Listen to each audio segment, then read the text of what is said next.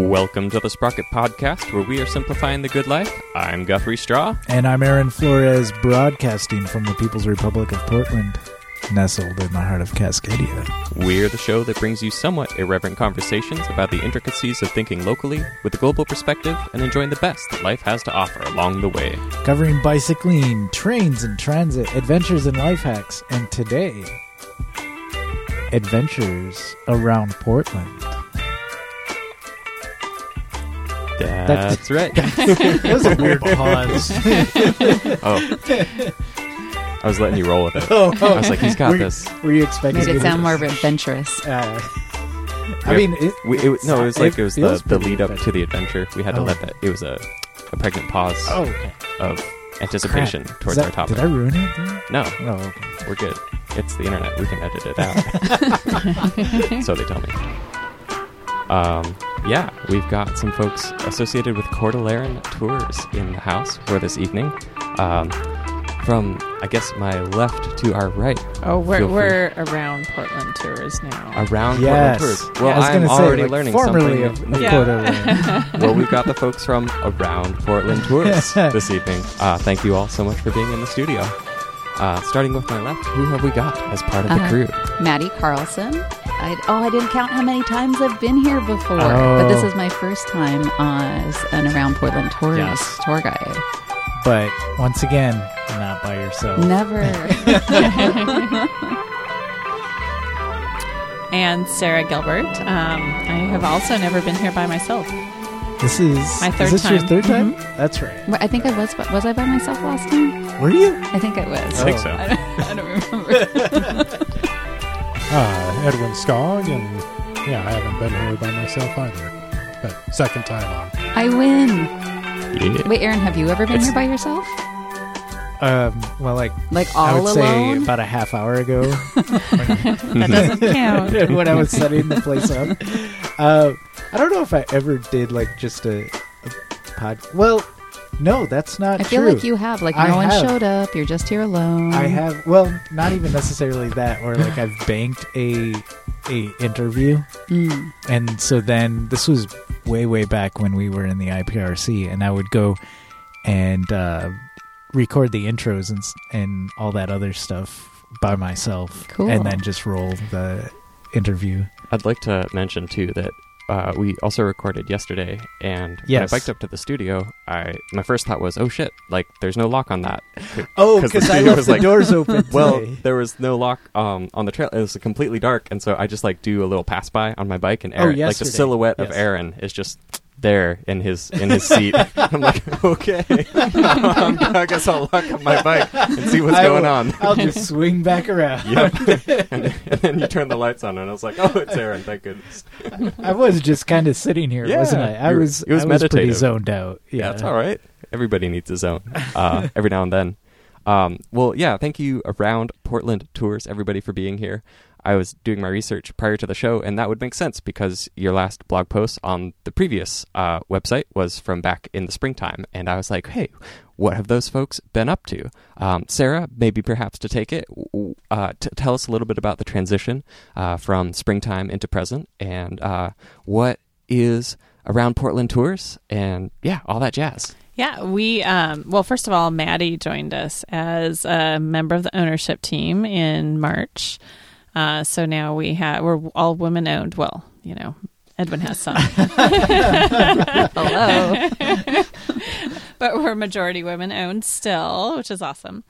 And we needed a brand that would really be approachable and also fit the new walking tours that we launched in the spring. So we have now a bunch of walking tours that just focus on the center city, but our most popular one has been the Forest Park hiking tour, which Maddie has been taking out a lot. Okay, nice. So we've now expanded our profile and also I think done a really good job of focusing on the things that we care about the most, which are, really active tours, but active tours that are meant to be accessible.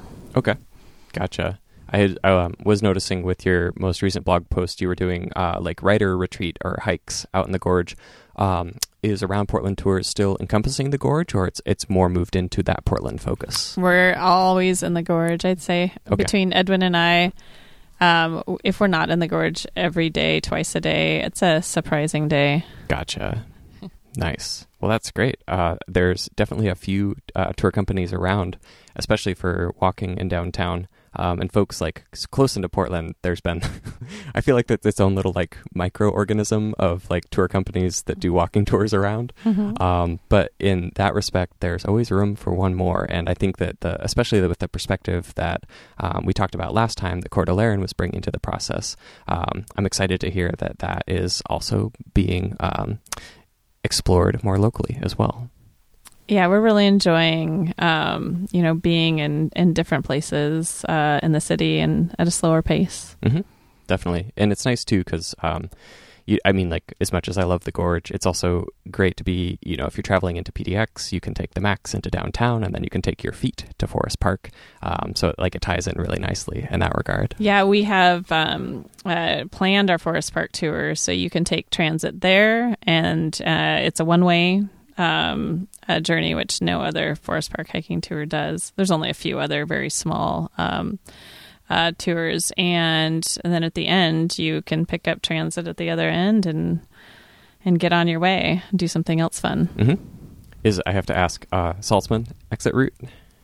No, Okay. we start over by the Clearing Cafe. Okay. Number 15 bus goes right there. Yeah, nice. That's great.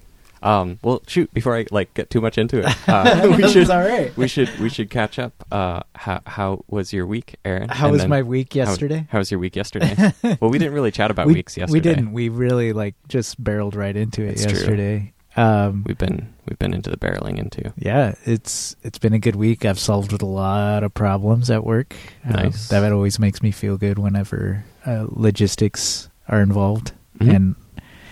And this is like, I'm going to do a little self-pat on the back that I don't know, just this sense of accomplishment. I really feel like this is where my brain is meant to have its energy spent. Nice. So that's cool. That's great. In the meantime, an anniversary is coming up. 5 years with Miss Anna. And yeah. So Congratulations. we're pretty excited. This weekend we're going to try to get away and, Sweet. Yeah. That's great.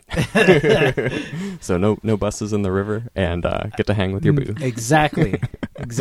We have yet to put a bus in the river. Nice. Knock on Formica. It's one of those real life imitating comedy. Like you know that somebody has driven something into the lake because of GPS. But, right. Gosh, I reference The Office far too often. Anywho, I've done a lot of eye in the sky directions though. Okay. I think that's pretty fun. I don't know how the driver experiences it, but I've done a lot of watching the bus on, the big screen on the GPS and then giving directions around various obstacles. Okay. And it updates frequently enough these days that it's pretty on. Yeah, it's obviously not live. I would say there's maybe 30 seconds to a minute and a half delay, depending on how much traffic it has to keep track of. Gotcha. Which is great. The old system used to be 15 minutes, Mm-hmm. up to 15 minutes of delay. Yeah, that's hard to make actionable decisions upon. Yeah. Cool. My week was pretty par for the course, I guess. There was a band in town I'd been looking forward to seeing that I was able to go to by the name of Crumb, and they had a really fun show over at the Wonder Ballroom. I think the lead singer was sick, perhaps, but put on a good show. That's just my assumption. But it just reminded me how much I don't know, something that's been different about growing up in Eastern Oregon versus living in Portland is I feel like, and I go to a lot of different types of music events, but people in Portland are afraid to get their boogie on. For some reason, just it doesn't matter what I go it's to. It's like a too cool for school kind of feel, or well, it's definitely a stand there and nod your head kind of deal. But I was just ready to dance around, and was reminded that not too many people are into that. I think in Eastern Oregon, you get concerts like that so infrequently that you're like, oh, I've got to make the best out of this. Right, so like, right. yeah, I'm going to move my body. But granted, I haven't gone to like a salsa concert or something like that. So maybe I'm just picking the wrong cards out of the deck. Right. Yeah, Hippier music is what you need. Hippier. Yeah. Yeah, totally. I did see a Grateful Dead cover band a few, well, I guess it was about a year now ago at this point. But yeah, it's true. There's some folks getting down with that one. So yeah, but that was fun. It was kind of an average week. Otherwise, nothing to report elsewise from the home That's front. all right. Yeah. So yeah, around Portland tours. Thanks for catching up. I feel like I missed our weekly Yeah, we did kind of like just barrel right into things. campsite chat yesterday. or that's whatnot. That's all right. Yeah, totally. Well, we get to catch up today. Yeah. Because I had no idea what you were doing, even though we spent 2 hours together.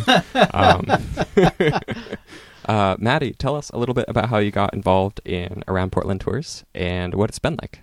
I mean, I think it just comes from knowing and adoring Sarah for I don't know how many years now. Because before I lived here, even I knew all the other bike moms from Twitter. Is there a Twitter bike mom group? Oh, yes. Are there Twitter Yeah. groups? I don't even know how to make a list on Twitter. Well, we do have a kind of a Yeah. crew. Yeah. Okay, cool. Yeah, for sure. Yes, there is. There's All a right. private Twitter group of all the bike moms. Okay. Somehow you're a part of it, even though you don't I created know it exists. Gotcha. Well, if anybody needs access, they can admin to you. So yeah, I mean, biking moms make wonderful tour guides. So when It's Sarah, very true. Yeah, asked me if I wanted to help. Of course, I said I'd love to. And I've always led a lot of volunteer bike rides for kids and for just anything for Cascade Bicycle Club when I was in Seattle. So it's a logical progression. And I was just realizing the other day being a tour guide is a lot like getting to mom everyone. And I just love Okay. Yeah, momming Maddie's everyone. more of a mom than I am. For sure. And so when you say that, like I haven't guided as well, like what nuances, like what being a mother, what does that bring to the just hey, like you have this flock following you, and where our bikes are awesome and have fenders, and every once in a while fenders rub. So if they say, Maddie, is it supposed to make this sound? I'll say, hang on, I'm gonna fix your fender, sweetie. I mean, except for the sweetie part. Okay. But it's I don't know if just that would work. I do call people sweetie sometimes. sweetie I in the haven't nice way, yet. not the like sweetie. I got to tie I a say that shoe the sometimes. other day. Bachelor parties. Yeah. Oh yeah. Yeah. But yeah, I got to tie a shoe the other day. Yeah? That was Oh, nice. fun. Yeah, Cool. and teach how to tie the knot Wait. I learned in preschool. It's a good knot. It's the Star King knot named after the preschool I went to in Santa Barbara. It's a really good bow. I could show you off the radio. Yes, I'm so into tying shoes. Yeah. It's hard to And explain, lacing- so I had to and just lacing do it. shoes. Oh, okay. Yes. I can't wait. Nice. Yeah. You should take a look at my laces when you Oh, get okay. a Maybe you chance. don't need me. I feel like you do, though. This is that good of a knot. But knowledge is power. Yeah, And exactly. it's always nice to learn something. Yeah. When did you get involved? So I guess starting 2 years ago now, maybe more. So just doing a little bit here and there, and it's so fun. So yeah, when I could join as a partner, I jumped at it. Nice.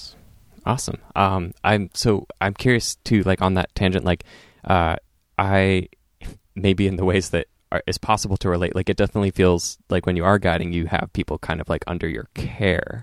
Have you found like that sometimes you like treat people like your kid per se, or it's more just like that the I don't want to be glib or something like that nurturing instinct of like, hey, I am like trying to help you here, but you don't know it yet, but I'm totally helping you. No, they're all good kids. Okay, good. They're all great kids. Awesome. You didn't have to send anyone to timeout or anything. Yeah. So far, no. Okay. What's the age range for folks who go on tour?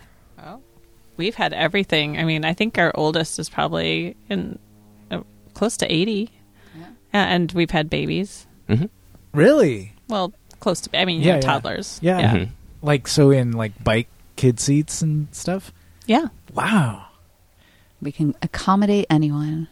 So this makes me wonder, do they come with their own bikes a lot of times then? Or? Oh, very rarely. In fact, we actually suggest you don't. We did have a situation where 2 of our tour guests decided to bring their own bikes to Portland. They were coming from somewhere in California, Oakland, I think.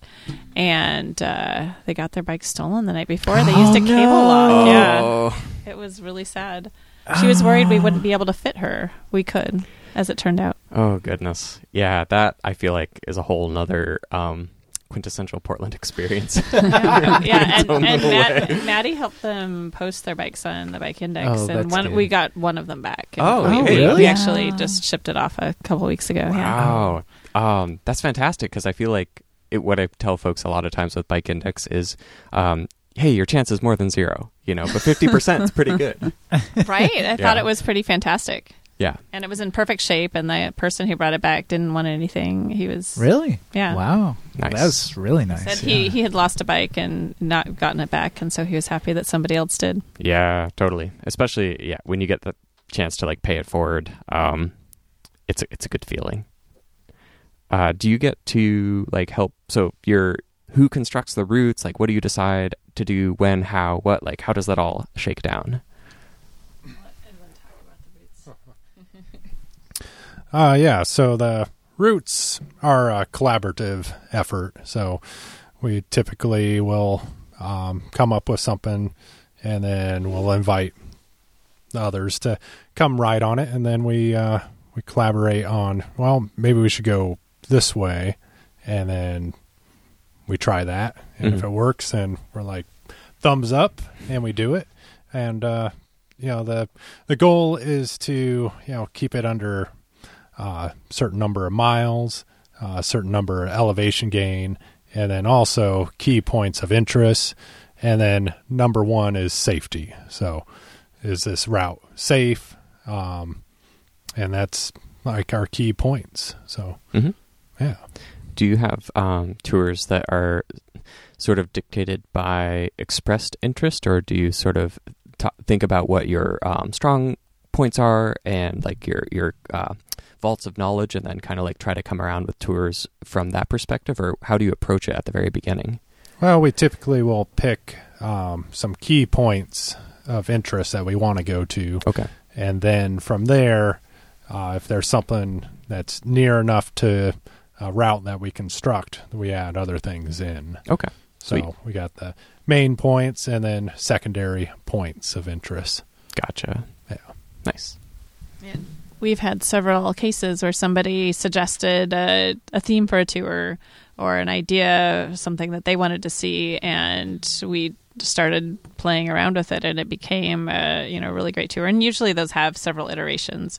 One of us will come up with a route that we love, and then someone else will say, no, that's not safe enough, or no, that's not, I don't like that, this element of it, and come up with a completely different route. We had a couple of instances where that happened. One was the Urban Winery bike tour, which has gone through several iterations, and now Edwin has his very favorite route. Nice. And another is the Simpsons bike tour, which we're just launching. Gotcha. We actually have not. That's gonna be popular. We have not run that one for a tour guest yet, but it is super fun.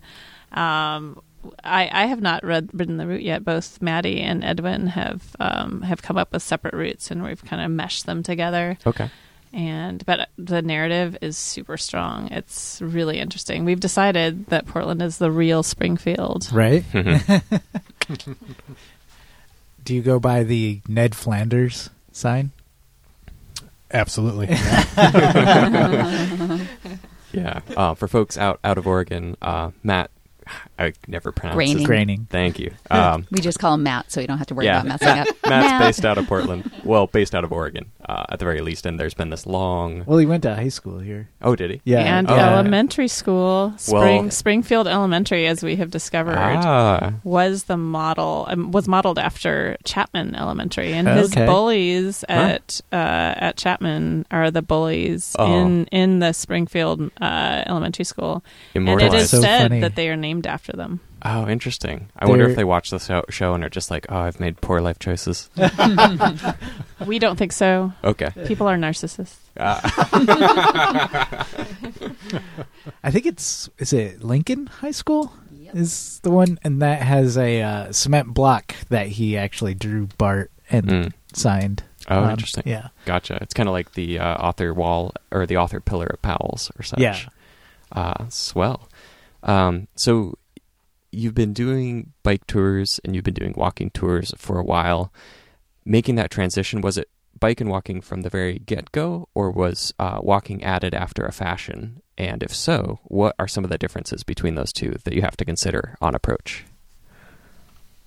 Well, they're very different. So we decided this spring that, we saw some kind of empty space opportunities, as you can say it, in the walking tour world that we wanted to fill. And so we started developing a number of different things. And what we wanted to do was to have walking tours that were longer and more active than others. We also saw a few places where there just wasn't any coverage. There's no regularly held walking tours on the east side, for instance, and we think the east side is amazing. And that's where our shop is. And not super hilly. No, not super hilly. Yeah. Walking tours on the west side, I mean, they're pretty cool, and they have stairs, but there's also a lot of hills. Yeah. And, that we saw this great opportunity to help address a challenge that we perceived that we often saw people that took driving tours or bike tours with us, and we're talking about Forest Park. People get lost in Forest Park all the time. I can see that. And they also want to go from Northwest Portland, the Lower Maclay, past the Witch's Castle. They want to see Pittock Mansion, and then they want to go to the Rose Garden. And so we figured it would be a really great improvement on the services that are offered now to help them do that safely. There's a pedestrian bridge under construction across Burnside. But what Washington Park has told people is that you can't get across. Of course, that's not true. There's, you can easily get across if you walk through the neighborhoods and cross at a crosswalk, and you can easily and safely get across. So that was one of our goals, was to make that easier for people to navigate, and also to provide this option of starting your day in Northwest Portland and going on to other things, the Rose Garden and the Japanese Garden. In the time that you've been putting together tours, what would you say generally are the major misconceptions that people have upon arrival versus what do they learn? So do people have certain expectations that you feel or find yourself sort of continually informing? And if somebody was interested but maybe hasn't taken a walking or biking tour, what should they expect, and what's a good sort of mindset to approach that from? Well, I think the thing people don't realize the most is how our weather works here in the Pacific Northwest. I've been here for almost 10 years and I haven't figured it out. Well, yeah, that is true. What's your rain policy? That's another good question. So, the thing is that you see a high of the day, and that's not what it is in the morning. And this is something that, we always address with our, pre-tour information, is wear layers. It's cooler in the morning. People still don't realize that and often come out really chilly, especially on our gorge tours, because it's really cold riding down on a hill in the morning, even if it's going to be 85, 90 degrees, it's still pretty cold going down the hill. So we have layers as a big issue. And then the percentage rain. What I have taught people, if they come here, is that if it says 30% rain, that doesn't mean a 30% chance it's going to rain. That means it's going to rain 30% of the time. That's a good way of putting it. I feel that. I've often told people, if it's over 20, it's probably going to rain. Yeah. Exactly. I think I always see rain on 10 and 20%. That's true. Too. Yeah. It's just not very much of it. And then, when we get to the end of the summer every year, and this, I've been in the tourism industry now for a long time, and there's any rain threatened in the forecast for the next 2 weeks, people will email and call and say, it's going to rain. You're going to cancel the tour, right? And it could be like a Mount Hood scenic tour, It could be a wine tour. People think we're going to cancel the tour in the rain, and no. Yeah, I feel still go for it. Yeah, A lot of the, I don't know an exact number, but quite a few of the folks that I have taken on tour have at some point eventually come to live in Portland. And that was always one of the things I'd talk to them about, is like the rain check factor. So many folks living from or moving from sort of warmer climes, they're like, yeah, okay, let's cancel and then like do that another day. But I feel like people get 2 weeks out, a month out, 3 months out, and then at some point it finally like dawns on them. It's like, oh, It's always going to rain. it's always going to rain. If I don't just go do this, I'm not going to do it. Yeah. Yeah. And I think the same applies more on that day basis for the tours. Right. And then there's Voodoo Donuts. People have been told that they should go to Voodoo Donuts. And they think it's because Voodoo Donuts are really great donuts. I mean, it's really because Voodoo Donuts are very interesting donuts. And I think that's a big misconception that people have, that we're not telling, your friends from wherever you came from, Houston or, Orange County or wherever it is, are not telling you to go to Voodoo because it's the best culinary experience in Portland. It's not. There's a few better. Yeah. There's, what was it? Brad of Axiom was saying Delicious Donuts is his go-to. That's a pretty good We go-to. could have another donut episode. Yeah. Oh my gosh. Oh, we've done a number of donut tours. We actually did one for a big group of Fannie Mae executives. It was really fun. Nice. In terms of questions that you get that you find yourselves sort of answering over and over, I know like I would sort of go to like my like comfort response for a lot of types of things. What do you think is the most common thing that people are curious about to learn about Portland, or that they ask on your tours? People do want to move here, I think, once they get a look at it. So they always want to know what the cost of living is. And, Gotcha. is it expensive to to live here? Yeah, Mm-hmm. pretty much that. So you get used to breaking hearts then, huh? Yeah, well, I mean, it's all relative. I came from Seattle, so There you go. and lived in the Bay Area and San Diego before that. Yeah. So. Yeah, you have to know where people are from, and then you can answer that question. Yeah, totally. But yeah, we do a lot of pulling over to look at listings. Oh, really? We can pull over and look at the next for sale sign if you'd like. I actually left one couple at an open house that's right. in Arlington Heights, which I usually tell people on my way down the hill that I would never buy a house here. Not that I can afford one, but I would never buy a house here because I'm afraid that there will be an earthquake. And I had not said that yet. And we were walking down the hill, and they're like, "This is where the open house is, isn't it?" And they went on. They went on. Yeah. I to the walked open them up there. I didn't tell them about the earthquakes. Here's another idea for a walking tour. Yeah, totally. I mean, there is that like vein of tourism, the like what if adventure kind of like. I honestly never things thought could of go bad, a kind of tour that like way. tourism or Like, such. I see. The stories So- that may be type of tour of like, it's okay today, but guess what? Let me tell you the story. There's a market for that. Oh, speaking of which, one thing I have learned as a tour guide is that Uber drivers are very negative. No. Yeah, I mean, That's too I'd bad. say on balance, I mean, of course, I don't want to like paint everyone with the same brush, but I have heard a number of stories from tour guests. They're like, our Uber driver said that it's too expensive and there's too much traffic and the schools are bad. interesting. Yeah, they have so many negative things to say. So Do they realize that they're part? Sorry. Do they realize they're part of traffic? right. Maybe. Well, and I'm gonna kind of counter that because I'm gonna say maybe it's only Portland Uber drivers, because I would take a Uber or a Lyft in Minneapolis quite often when I was visiting, and I was honestly like sold on Uber because of my experiences in Minneapolis, and then granted I live here, so there's no reason for me to take one regardless. Maybe but- it's just those are the stories I hear. Yeah. You know? Yeah, I who don't knows? take Ubers myself, so Yeah. I wouldn't know. I have also never Ubered. Yeah. I'm a Lyft person myself. Any Uber drivers or Lyft drivers Ring that are in. listening, write in.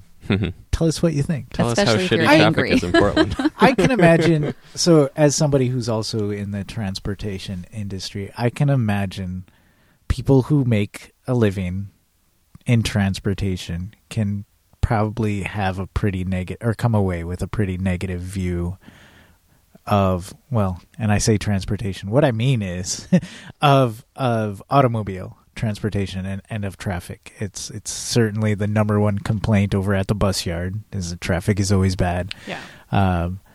And so I guess probably through constant exposure, it's a thing that happens. Yeah. My best comparison yet lately was a woman from Manila, the Philippines. And I was telling her, how people complain about our traffic, but, like if you come from LA, it's not that big of a deal. Has been living in San Francisco. And she said that, she's seen LA traffic and it's nothing. Yeah. No, nothing to Manila. So everything can always be worse. Oh, that's just right. remember that. Isn't it could that be it? Manila. It's all just relative. Totally. In terms of sort of the tours, how long does it take to get like really comfortable with it? Like when you're feeling like, oh, sweet, I'm kind of in my groove. Like what's that process like? And how do you kind of inform your experience? Because I feel like personally, I was always looking to like provide good information, but also like modify, because you want to be a good resource, but you also want it to be like fresh and exciting and like relevant to yourself, in addition to having it be that first time experience for other people. For me, it just takes a few times. But yeah, I mean, like a lot of this comes from Sarah's head. So, the very first one I led, I kept saying, so this is where Sarah used to shop when she lived in this neighborhood. It's our oldest food co-op. It's so funny you say that. So Jonathan and Carlo were on the show last night, and after the show we took a walk on Alberta. That was me, like the entire way down Alberta. Like, this was that place that used to be this place that I used to do this thing at. I feel that. Cool. Yeah. But it really only takes a few times to make it one's own and really get comfortable with it. Because you for one thing, you're getting used to the route and you're getting used to the narrative. But yeah, I mean, and beyond those few times, it just gets easier and easier. And you pick and choose based on the guests what you want to, highlight for them, knowing what they'll find the most interesting. Yeah. And it's so nice to be able to I really like asking questions, because I feel like it's like a two-way experience, right? Like they're learning about a place that's near and dear to you, but you're also learning about them. And it's so nice when you're able to kind of like meet in that common ground and really like have a unique dialogue around what's happening. Yeah, totally. Yeah, I think Edwin might be good to talk about this too, because he went from being completely behind in the back of the shop, fixing the bikes for the tour guides and now we have to have other people come in and help us with the mechanic work because he's having so much fun as a tour guide. So maybe we can talk to them. newly minted tour Done guide. with the wrenches. Yeah. Tell us about. Well, it's as you step into that role, you learn the information. Maybe Sarah went to this place. This and that. But you absorb the information and it becomes yours. So you have to develop your own voice. Otherwise, you're just spewing out something that someone else said. So, you take it, you relate it to your own life. You try to connect it to your guests. So it's you're painting an overall picture of the tour, the community that's around the tour. And you try to immerse your guests into that. So it's a delicate process that it just comes natural or it doesn't. Either you're able to do tour guiding or you're not. So some people can just get into it. I did a lot of back end stuff, and I just knew that this was a process, and you do it or you don't.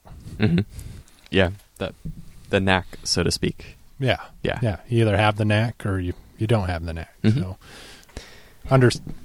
understanding that there's pieces and a machine, and if it works, it works. Yeah, I thought that I was the total expert on the gorge and that nobody knew as much about the gorge as me. And I'd brought Edwin on countless tours, and then one day, after having been doing separate tours for a long time, we had to go together because we had some hikers and some hiker-only tour guests and some hikers and bikers, so we needed both of us.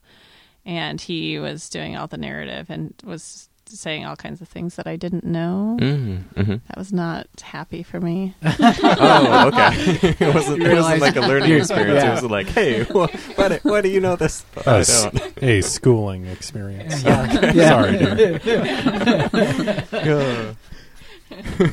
Did you grow up in the gorge, or just sort of? No, but you immerse yourself into your environment, and you learn it. You keep absorbing. You find other information. You talk to people in the area. You track down the information, and you become your product. Mm-hmm. That's interesting. When I think of like tour guiding and just kind of, I guess, like travel culture in general right now, there's this, I guess, seeking of authenticity, or this like front that a lot of like advertising will put on of just like the real experience or the true this or the true that.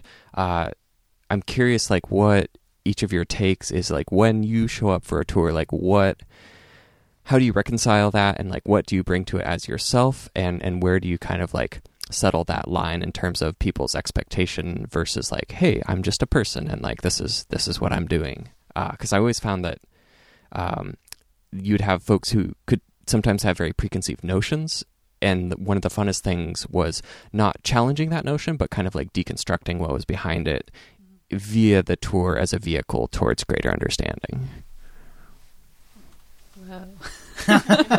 That's very deep. I think this happens a lot for us, that we are able to expand on our oeuvre, like philosophy of guiding or philosophy of, a certain subject based on the questions that people ask us. The requests that they make, or our desire to connect with them.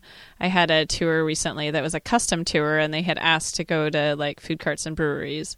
But when we started, they were it was a couple on their anniversary, and Gabrielle, the woman who had booked the tour, she told me that her husband was an artist, and that he might like to see some art. So I started out going basically on our regular route for our Bike Around Portland, just our regular tour, our kind of stock.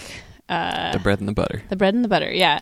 And it has lots of art in it, and so I was just basically doing what we always do, only talking about it like Maddie says, like, this is the co-op that I like to go to. and at one point, Gabrielle said, "This is so authentic." And I mean, yeah, it's authentic, but it's just, like, that's the way I want to tell the story of the city. Right. For you, it just is. It's not like, this is the real Portland, right? Or it's not like I'm like trying to be extra real. Yeah. It's just that, we are real people, and we have this real relationship with the city, and we all love it. I mean, we wouldn't be good tour guides if we didn't love what we were doing, and love to discover like how the like very complicated stories of modern times fit into the history of this place. And that's one of the things that's the most difficult about our job is translating the complicated times. We get so many international guests who want to know, about why does America do X? Whether it's like vote for Trump or own guns despite the violence or whatever the question is. And then we have, I'm just showing you around the city, man. Yeah. And why are there so many homeless people? Yeah, we get from all over like, the is country. downtown safe and like all the time. Right. Yeah. So we have to. I mean, part of our job is to not just explain Portland, but explain the world to people, because it's true everywhere. It's just, what are you seeing that you're not seeing in your own place? And so, that's a super complicated topic. And, yeah. Or, are there Native American people still left here? Which is a question we get all the time. Or how many are there? Huh. And it's like, first of all, for us to settle here, it meant that most of them were gone, and we did that. Yeah. You get to like take your best shot at deconstructing colonialism in right. 2 Wow. hours. Yeah. Right. Yeah. I mean, the story that's usually told, in most tours is the story of the white conqueror, Mhm. Yeah. There was no conquering. I mean, it was just like an accidental discovery, bumbling along and then being here at the right time, and after plagues had Right. taken most After of the whoops, competition here's some away. smallpox. Yeah. Mhm. Right, exactly. Yeah. What's the most surprising thing that anybody's asked you on tour? What's caught you most off guard? I've been caught off guard a lot. Yeah, I go through it. My favorite is like, I don't know, but I'm happy to look it up when we get back to the shop. Well, I mean, the things that catch you off guard that are the most inane are, like, what's the population of this town? What's the industry? Or, things like that. But at this point, I've looked so many things up that I know the answer to most of the things except for, like, what's the population of this tiny little town that you're passing through? Or Gotcha. what did the people do here? We get that question all the time. What do the Okay. people do here? Wherever you are. Cannot fathom. Does not compute. The census is next year. So. I'll have new numbers for you then. Yeah. Oh, that's so good. I love that. I actually have said that. Oh. Check back with me. Oh, love that. Cool.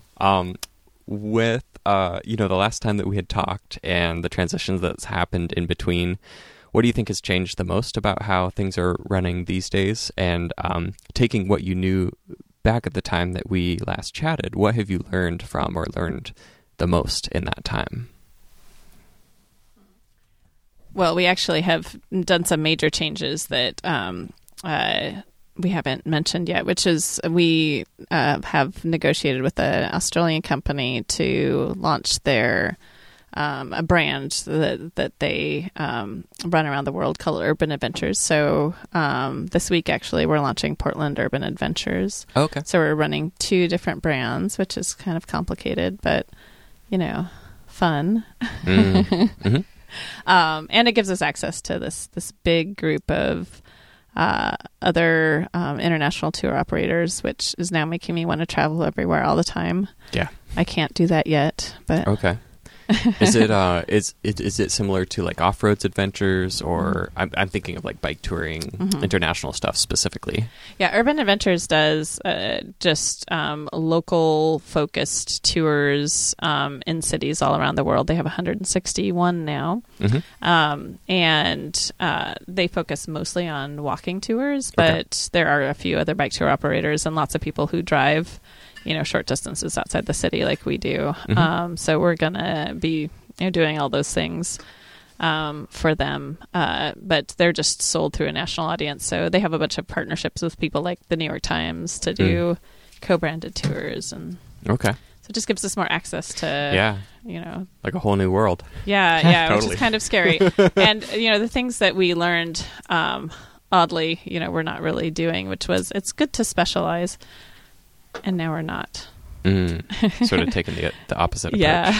Gotcha. Well, you can generalize and then re-specialize. That's what happened. Yeah, we kind of had a really tight focus, and then we kept discovering new things that we could add on to that pretty organically. And it's hard to have 20 tours that we have now with only a few people. But when we have a big group, it's a little easier to do it. And, all of us can, run most of those 20 tours. So that's kind of scary. Yeah. From an overhead standpoint, I'm trying to remember. Maybe it was Todd not Todd, fellow who runs the walking tours. I hope I get this quote right, but they were saying like, the great thing about walking tours is people just need to show up with shoes. There's no extra overhead. There's no bike to maintain. So like I think branching out, diversifying, and kind of like finding the best of both worlds is a pretty smart choice. Yeah, it seems to be working for us now, and I think that we'll hone that as we grow. We're excited. Yeah, awesome. Well, switching gears, something that I'm excited about is The Beer Mongers at Southeast Southeast Division 12th as well. Division. I tried for it. Yeah, our I generous, think you made it work. thank you. Yeah. Our generous supporters, year in, year out, and donating beverages for the purpose of consumption upon the Sparka Podcast show. Thanks as always to Sean and the crew down at Southeast, 12th in Division. where you can go and get some delicious beverages. This evening I happen to be having the Matchless Smooth Sailing Cocktail-inspired beer. Does not taste like a cocktail, but it does taste like beer, and that is good enough for me. What are you having, Maddie? Yeah, I was going to go next since I stole Aaron's drink. I have the Lionheart dry kombucha in ginger fix flavor. It's great. You're Yes. missing out, Aaron. I Sorry. bet I am. It's a nice dry kombucha. It's great. Just kind of like eyeing it now. Mm-hmm. And I have the Seattle Cider Pumpkin Spice Hard Cider. I think it's great. It tastes like it's not really very alcoholic, so I'm trying to be careful. Oh, could sneak it might up on be. you. Yeah. Yeah. In disguise. Yeah, it's 6.9%. Oh my goodness. Yeah. Yeah. Well, I love Astoria, so whenever I see a Fort George, it's hard to pass that up. Yeah. But yeah, I got the Kavanica stout. It's quite delicious. I feel like that stout in particular, of stouts that I know of that are brewed in Oregon, is one of the most notable. Like it's your go-to. It's your, hey, I am going to show up and be happy with what is in this can. Oh, what? It's 8.8.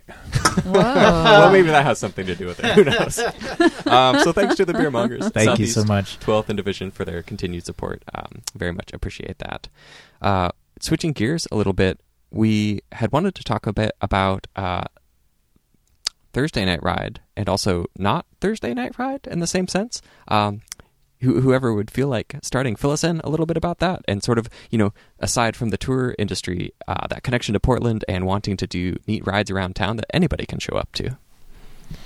Yeah, so we've been trying to find a platform where we can reach out to more Portlanders, or people that have just moved to Portland, and we've been really wanting to connect with other local businesses to highlight them, be able to take people to maybe a new business and they haven't been to, some type of, exploring, for instance, like Salt and Straw. Most people have been there, but, going and trying some ice cream, or, learning a little bit more about what's in the community. Yeah, one of the things that we have noticed about the very wonderful and popular Thursday night rides is that they're not approachable for everyone. A cyclist, for instance, who doesn't know Portland really well and ends up, deciding that they want to leave the ride at some point. How did I get here? Yeah, how do I get home? And so, we are trying to take the same approach that we take to tour route planning to having some local community focused rides. We're calling it Sustain Your Community Ride. And be able to, know where you're going to be at the end, and know how long it's going to be, which is, something that tour guests always ask us, and we can't imagine not telling them. Of course, for many rides that people go on for, Pedalpalooza, they have no idea. They're just along for the ride, which is a lovely feeling sometimes. And sometimes it's not such a lovely Right. Yeah. You're like, what am I? It is kind of a double-edged sword. I like Right. how, I think it's Midnight Mystery Ride that states kind of explicitly, you should know where you're at, because you might end up in a place that you have no clue how to get back from. Yeah. They've obviously had that problem before. Right, and it's it's a part of the bike community that we think is really fun. But there's certainly a whole group of people whose needs are not met by that kind of fun. And you've identified, in some sense, a barrier to entry. Right, exactly. And so we've had a lot of people come to us when they're about to move to Portland. They're on a trip to do an interview for a job. Edwin had a woman who got a job here just this week. Or Congratulations. yeah. It was all Congrats, Edwin. Yeah. It was all me. Yeah. Oh, we know it. Yeah. And or people who are looking for houses or deciding that they want to move here, or come to us the first couple months and want to go on a tour to explore more. So that's a group of people that we already have access to in some ways, we want to be able to provide more services to them that don't necessarily cost money every time, because people have limited money, and also bridge that gap of wanting to meet people and wanting to figure out how do I get to my job, or on a bike, or how do I get to the grocery store on a bike, or whatever, how do I get to Cloud City on a bike, the local ice cream shop.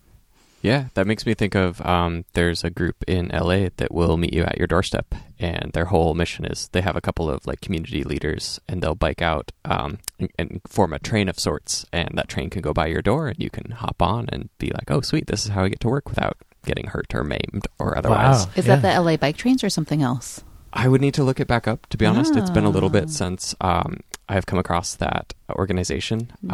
But yeah, it just seemed like a neat sort of thing where it's I'll speak for myself, often as that very confident cyclist on Portland roadways, for lack of a better term, can sometimes forget how daunting that experience can be, even in a city as bike friendly as that which we have. So yeah, it's a great way to connect folks and get people interested and a good give back to the community as well. I mean, honestly, the bike community is kind of scary. Even for somebody who knows the city as well as we do, when I get accidentally in the commute stream over the Hawthorne Bridge or up Williams or Broadway or something, I mean, there's times when I'm actually scared that I'm gonna get run over by a cyclist, because really? Okay. People want to get home really fast. I think commute culture has that pitfall sort of built into it. The get from point A to point B as fast as you can, and not intentionally, but also as a result, sort of screw anybody else who gets in my way. Oh, we had a guest fall one day because of a fast cyclist passing. Oh no! Shit! I feel that's an experience I've not had, but maybe whenever I'm commuting, I'm always just who do I know who's on the bike path? Who can I say hi to? I'm more looking at faces and trying to make connections. Yeah, I mean that's the great part of the commute. Going over the bridge can be kind of the scary part. Yeah. I used to go in through Broadway. I know what you mean in that regard. Some folks, it's just we were talking about this last episode of just are you really in that much of a hurry? Right. I mean, right. Yeah, all a car bashing aside, there's definitely some folks in the cycling community who could chill a little bit out. A little bit. Just a little. I mean, I think it's every community, Sure. Yeah, fair enough. I see runners all the time who are just I got to get through here. Not paying attention to the little kid running across their path. Right. So I don't think it's not exclusive to any community, but Gotcha. It's definitely a cultural thing, and to entering that that rush in any of any kind, of whether or not you're trying to drive somewhere in a new city where you don't know it, or trying to bike to work when you haven't done it before, or do the run. It's scary. Would you ascribe that more towards, in the most general senses, the American culture of just get there? I've talked to lots of people about this, and they tell me it's not just American. Okay, gotcha. No, this is a worldwide phenomenon. We got to get places fast. We're all about who's the fastest. How many people have set records, and I mean Alberto Salazar. He just got. Have you heard about this? I have not. Okay, Nike's running coach Alberto. So I have done a lot of track, so I know a lot about the people in the track world, and Alberto Salazar is the most famous long distance running coach in Oregon. Okay. And for a long time he of works for Nike. Era, or he's modern. Yeah. Gotcha. And he was a runner himself. I think he set some records. He was just it was found out that he was doping and encouraging Nike athletes to dope. He just got fired. Shocking. Yeah, I know, right? Sorry. I know, we're all super surprised. But, it's like such part of culture that we need to like, cheat and use drugs to get ahead and be faster than everyone else. So I don't think sense of like needing to be just even a fraction faster than the next person. Yeah, I mean, I see this a lot in like even friend groups who, everybody has to like be the fastest to get, on some run or I mean, we compete ourselves to be the fastest up the hill from, Lateral Falls to Vista House, and it's a friendly competition, but like it's a common theme. I'm always the slowest, for the record. It's interesting. That reminds me of a radio show I was listening to, and the artist was trying to get their kid into preschool. And there was a preschool entrance exam with such questions like, in what way will your child imbue a sense of community and purpose with our intentional community, like type of stuff. And it's just like, oh my goodness, like where are that we puts at? a lot of pressure on the kid. Yeah. Well, I mean, like, I'm sure the parents fill it out, but right. Good grief. I think their answer in was like 500 words or less. Their answer was dinosaur or something like that, and I was like, yeah, you'll be all right. Yeah, I mean, when we're setting benchmarks for 3-year-olds, like, Yep. it's gonna a lifetime of pressure there. I feel like being the slowest should be a new goal for us all. Mm-hmm. I'm all for that. Yeah, Leave 10 minutes early. I didn't learn to slow down until I started guiding. So that was something that really taught me. Before I was all about getting that high number, and it was really fast. It was really fast. Landed me in the hospital, but when a car left hooked me. Oh no. Yeah. But learning to slow down has I think been pretty good. So Yeah. Well, it's like to say, it's the good things in life that slow you down. Yeah. Could be the gray hair in my beard. Or the left hook. Or the left hook. I may have raced a guest today from the floating section of the East Bank Esplanade, but it was a first today. We tied because I made it a tie. Nice. It was fun. It was really you're fun. I'll sweet. probably never do it again, but I'd never been in gear 8 of our 8-gear bikes. So Ooh. it started because I noticed, like, hey, I'm in gear 8. Ah. So then he got in gear 8 too, and then like the hill started. So I said we could race. Mm-hmm. I forgive you, Maddie. It'll never happen again. Like once was enough. It was fun. Yeah. Then we rested. Yeah, our company motto is "You are not en route; you are already here." Oh, okay. Enjoying I forgot that what's around you. momentarily. Yeah. But by the time okay, you Maddie. remembered, you were already there. Yeah, I'd say that to myself on I-84 when there's When there's a wreck, tying just a everything bunch up, of red lights in Yeah. front of me. Yeah. Oh gosh, that's has anybody ever seen like the Seattle traffic clearing superhero? No, tell us all. Oh my gosh. Oh, with the cars on the bus lane. Her? Cars on the bus lane? No, Oh, it's there's this another It's this one. video from like the 80s, and it's this guy who is just very mellow, and he's like, my job is to clear traffic, and how I do that is I drive very consciously through, because like it's Seattle, right? So you've got all this like stuff going on, but he drives and he has this certain like following distance that he obeys. And sure, people might cut in front of him, but he's like, it's okay. He's basically like Zen with the wind of like the traffic. And his goal is to never hit the brake. So he's got some amount of gas, just always going. And like, sure, he might not be like bumper to bumper, but he's just like, whoop, kind of like creeping. I'll have to link this. It's just like this classic It's intriguing. divisive video Yeah. of some people who watch it and they're like, that fucking idiot. And like, there's other people who watch it and they're just like, oh, I wish I was like you.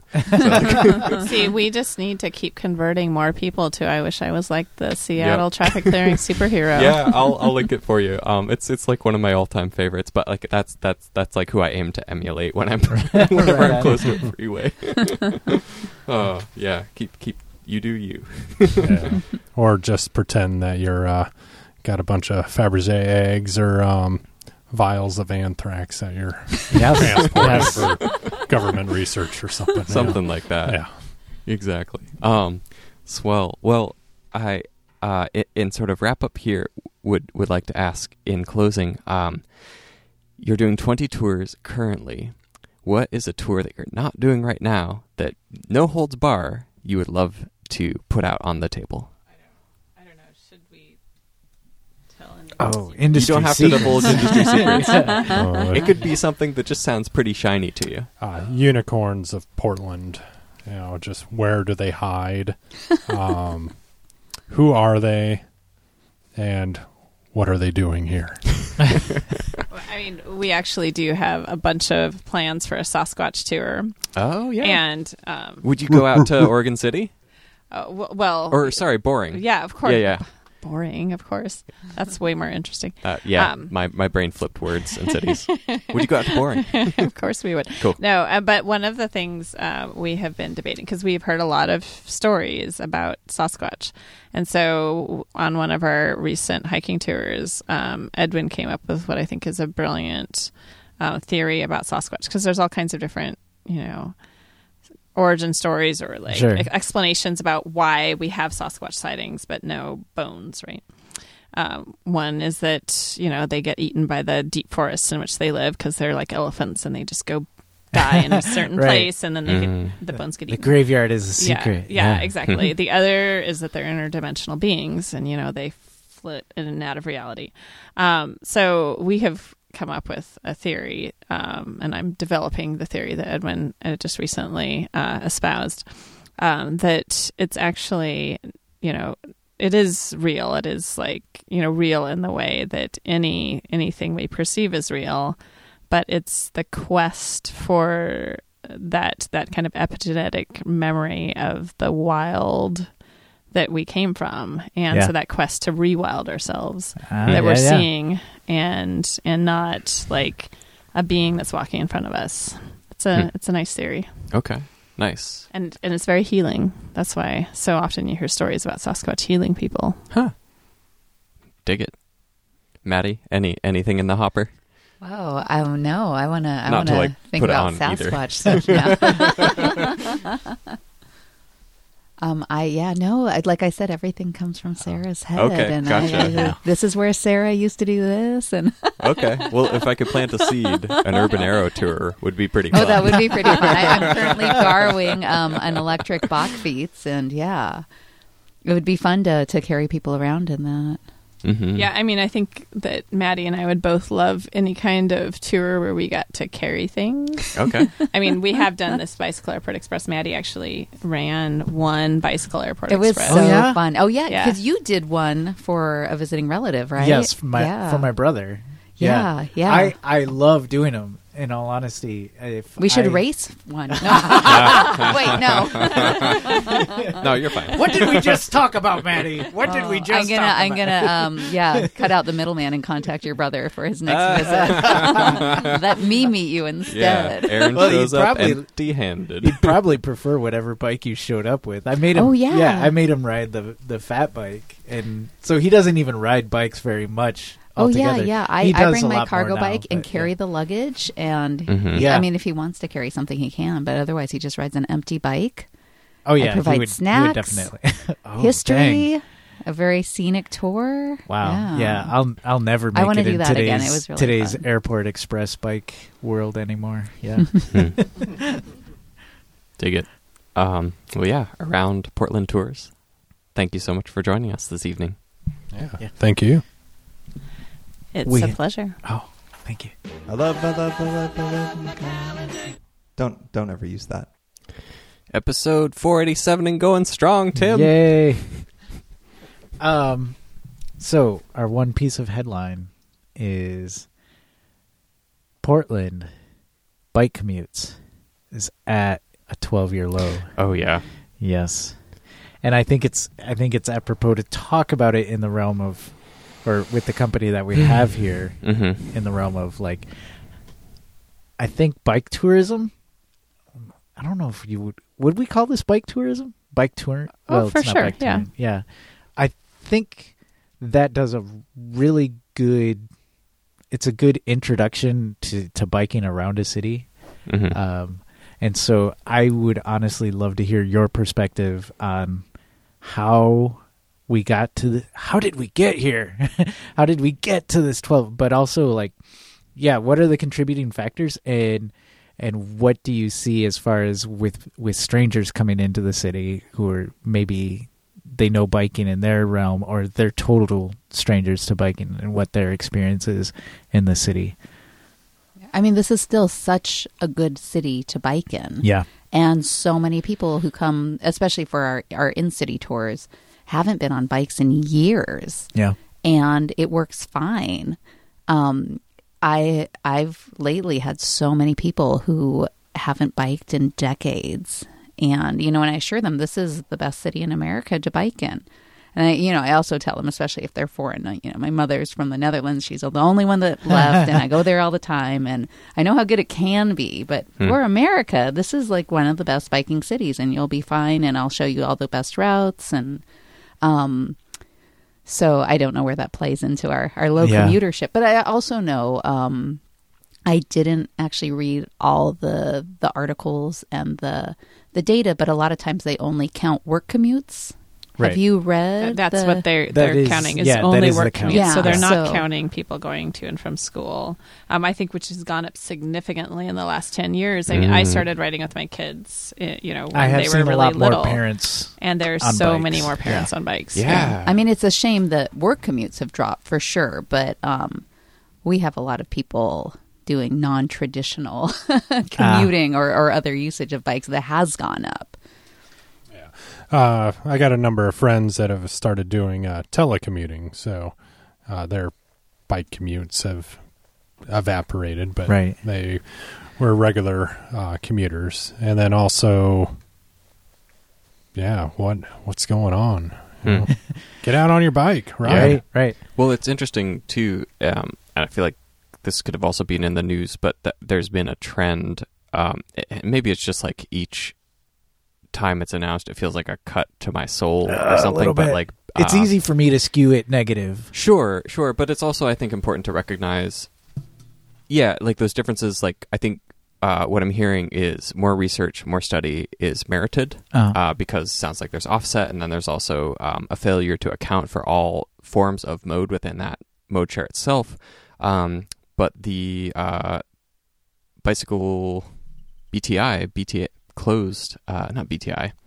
UBI, thank you. Yeah, UBI officially announced that they are closing up shop and Here are in Portland? Yeah, Just in Portland. Just They're the moving, Portland. they're moving Just to the back to Portland. Ashland. Yeah. Yeah. So But they still have the Ashland. Yeah. So they're Yeah. going to consolidate back I to find Ashland. that very surprising. the Ashland. It sounded like a rent issue. Yeah. I mean, Their they're in rents a went up. nice, fancy location, Well- which wasn't fancy then and is now. So. And I think, as Jonathan at Bike Portland pointed out, not unironically, like we're first to a neighborhood and then also out of a neighborhood that they were first to in that sense. Yes. I won't maybe play armchair quarterback at that one, but it is interesting because I feel like there's been this trend of closing bike shops recently, at least palpably, like more so than is average, if you will. At the same time, I think that the bike shops that are still around are doing a really great job and like have good customer base and good community base behind them, because they understand that without community, you don't have shops. But at the same time, it does make me wonder what percentage can be assigned to a correlated factor between that number that you had mentioned as a 12-year low and maybe like where things are at now. I know personally, like moving to town towards the later part of the middle of that phase out, like I have my own impression about like where things were then and are now. And I also know that like I tend to skew more on the like more cynical side of things. Okay. So Yeah. I really appreciate the talk about more parent cycling and that kind of jazz, because I think it's important to acknowledge that it's not just people not cycling, but that there's more to that number than appears at first glance. Right. And I think there is something to the idea that that there's the big middle of the cycling world between the parents and the really hardcore commuters that does not have their needs met. You know, Sure. there's not a lot of shops catering to that community, and there's just not a lot of bikes made for them.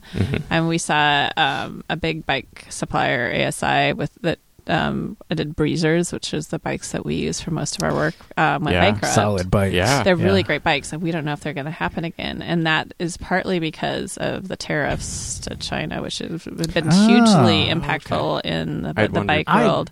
I can't believe I didn't think about that as a factor. Yeah, so that makes sense. I mean, I think that people don't really see that because it's, if you're not on the industry newsletter, right. Well, and it's like adding a cost that you're not seeing, right? And you're not, like, most consumers are not like tracking bike prices really carefully and seeing how they're changing over years. That's something that only we're doing. But I think that is having an impact, and like taking away margins, and the Amazonification is always blamed, and I don't think that's an incorrect thing to blame at all for some of the issues that bike shops are having. But then you have people getting really cheap bikes that stop working fast, and they don't have a relationship with a bike shop to go into, and it stays in the garage, and they drive to work. Yeah. I think not in like counter to that, but at the bike shop, so that was some of our like best like quote relationships, is people's bikes who would break every week or two. And you're like, yeah, we can toss 15, we can toss 30, we can toss $60 of this, but the conversation you really are having is like, hey, maybe if we're going to do this in the first place, consider as an alternative to this investing in something that's going to get you like 90% of the way there. Right, but you probably have a lot of people, like 9 out of 10, who have that bike in the garage that they're just going to leave there. Yeah, and maybe we just didn't see those folks or such. Yeah, totally. Shoot, well, it sounds like the jury's out. And I'd love to know the numbers, because like that's something that I had never considered. Yeah. And we also have a lot of instant services now, Uber, Lyft, and then all the bike share and scooter share. So kind of moving into a different way of thinking about owning things. You don't necessarily need to own a bike anymore, because you have all these things right at your disposal that, hey, I got a car right here. I can go. I got a scooter. I can go. I got a bike. I can go. I can even go walk, or I can jump on the bus. Yeah, totally. So, and that it's interesting that you mentioned, like, so in the concert of all of those, one of the things that I think was most stated by participants in the comment section for Bike Portland regarding some of these announcements was the fear of bicycle theft. And when you have like those more communal, or not communal, but if you have like those more company options of, your scooter gets stolen, great, cool, that's that company's scooter. that's not your scooter. At the same time, it's kind of interesting because I feel like I let out this sigh of like, not resignation, maybe like attempt at acceptance of like what those numbers ultimately represent. And at the same time, I have to feel that like incrementalism and PBOT and like the way that our streets are networked and engineered, and the percentage of money that's put towards cycling infrastructure or scooter infrastructure is really like at the bottom of it more influential than any single thing that might come into or leave the market.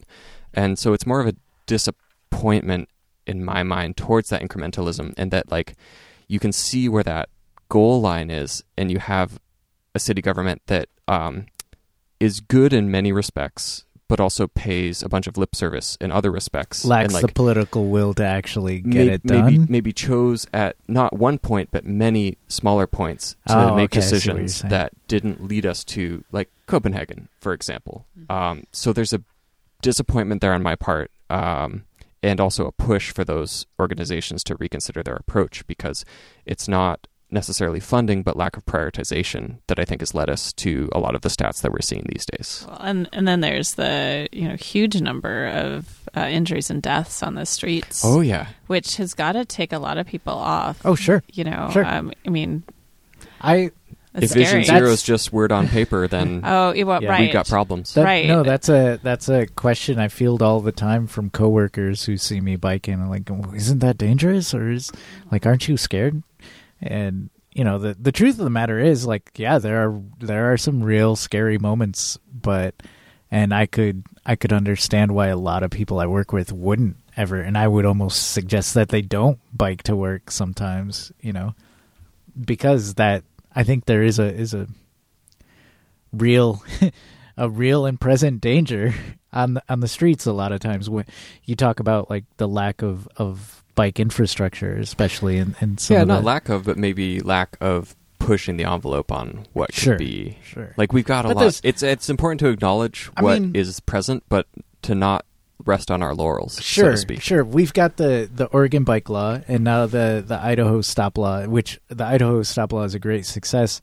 But again, those things really, it's just words on paper until you have enforcement of right. I mean, like you have the things. Green lanes, and how many like every day I see bikes or cars pulling into the green lane to turn right. It's got its own hashtag. Paint is not protection. Right. I mean, we don't have a culture of enforcement of traffic laws. And, Yeah. And so I guess at the end of the day, I feel like it's PBOT and our regional transportation's like job to lay down that law and say, okay, well, guess what? We're going to do it this way.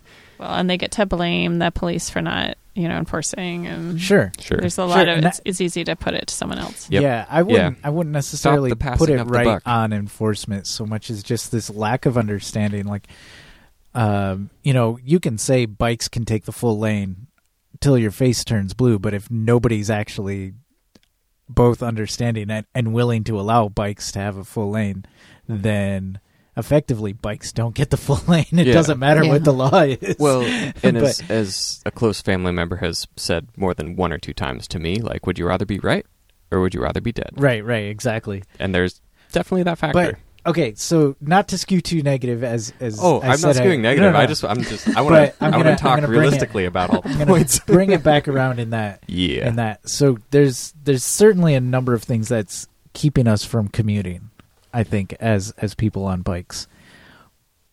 But when you mentioned that it is only counting commutes and you're talking about parents on bikes, it did kind of change my way of thinking about this and go like, oh yeah, there really is a lot. I have seen this year a lot more parents on bikes. Not only that, when I first read the headline, I was really surprised, or I was initially surprised in that I was thinking, well, there's the Tuesday night adventure, there's Thursday night rides, there's none of that counts. Right. But I was thinking, like, what do you mean bike riding is at a 12-year low? Like, I can count. Yeah, the World Naked Bike Ride is at an all-time high. Right. Yeah. Well, and it's fun because we get access to people from out of town every single day, and so many of them are gleeful at how many other people they see on bikes while we're riding around. Or just our hiking guests who mention that they see so many bikes when they notice me pull up to lead the tour on my bike. And yeah. So it's not going unnoticed. There is a silver lining biking here. Yeah. Yes.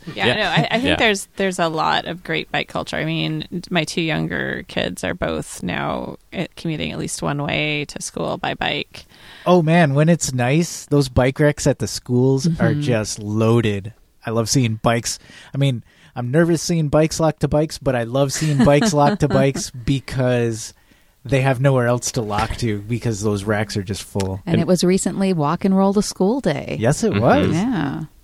I love that, honestly, like, because you're like, oh, great, like, Lee's bike is here, and I'm going to, like, lock to him, and I'll just let him know in, like, third period, and we'll figure it out. Exactly. It's great. That brings me back a little. Swell. Well, it's all not doom and gloom, but there's definitely some stats that might need to be retabulated and more holistic in their approach towards making general statements about the cycling rate in Portland is what it sounds like. Thank you all so much. Yeah, thanks for coming by. Totally. We very much appreciate your insight. It's just we're not like an echo chamber in here. True that. Cynical echo chamber. Well, yeah. Hopeful some days, cynical others. We also have no mail today because we read our mail. Yes, but that's all right. What we need to solicit from our guests here is a theme in which to read our end credits. Mm-hmm. So reinstating an old tradition where the guests get to pick how we read our end credits. Whether we use a silly voice of some kind. Can you do something from The Simpsons, please? Ooh. Ooh. Oakley dokley. Yeah, Ned Flanders-esque. Cowabunga. I'll try my best. Or you could just do everything in The Simpsons. Just have it all drawn out. Yeah. All right. So I was going to discuss with you beforehand which one you're going to do, but you know what? I'm just going to see how this is going to All right. going to go. The heck with it. We'll do it live. Recorded and played for your ears later. I got to think of it. Okay. Oh, I also got to read off yours. The Sprocket Podcast is produced at StreamPX Community Audio Studio thanks to the generous support of OpenSignal. Our website is the Sprocket Podcasty Doodly at doodlydoodly.comedy. Email to the Sprocket Podcast at gmail.com. Call or text doodly at 503-847-9774. Twitter and the Instagrams at Sprocket Podcast. Thanks to Ryan J. Lane for our themedy music. Hurtbird for our headline sounder. Marcus Norman for the Grigvity graphic design.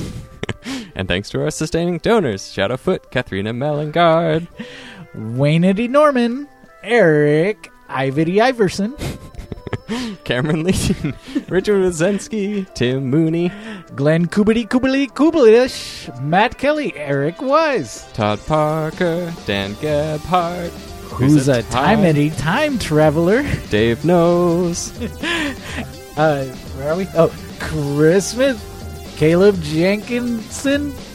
Sorry, I really can't do that.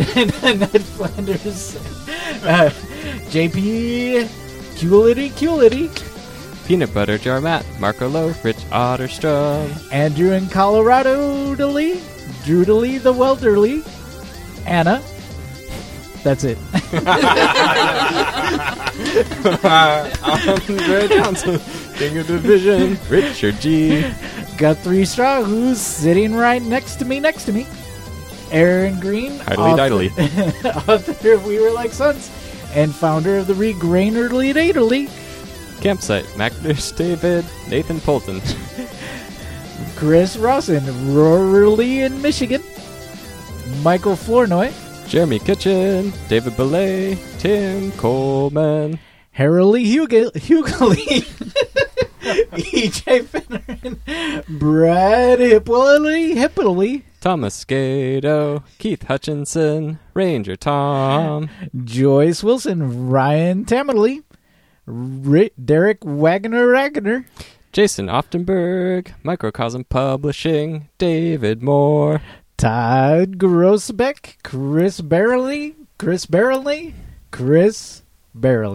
Sean Baird, Simon Gregory, Braithwaite, Ryan Morrow, Doodly Luna, Matthew Rooks, Marshall, I wasn't sure how that was going to go. Paula at Funatake Cyclecraft, Philip M. Spartan Daily, no relationally, Mr. T, who never really left, Bike Initiative Kiwana, Sarah G, Adam Diddly D, Go Dig a Hole, and Beth Hamley, and Greg Murphy. Honorable shout out to Hari Kondabolu. and all of our former donors who helped us get this far. Now brush your teeth. And go to bed. I love how we run out the show music like by minutes now.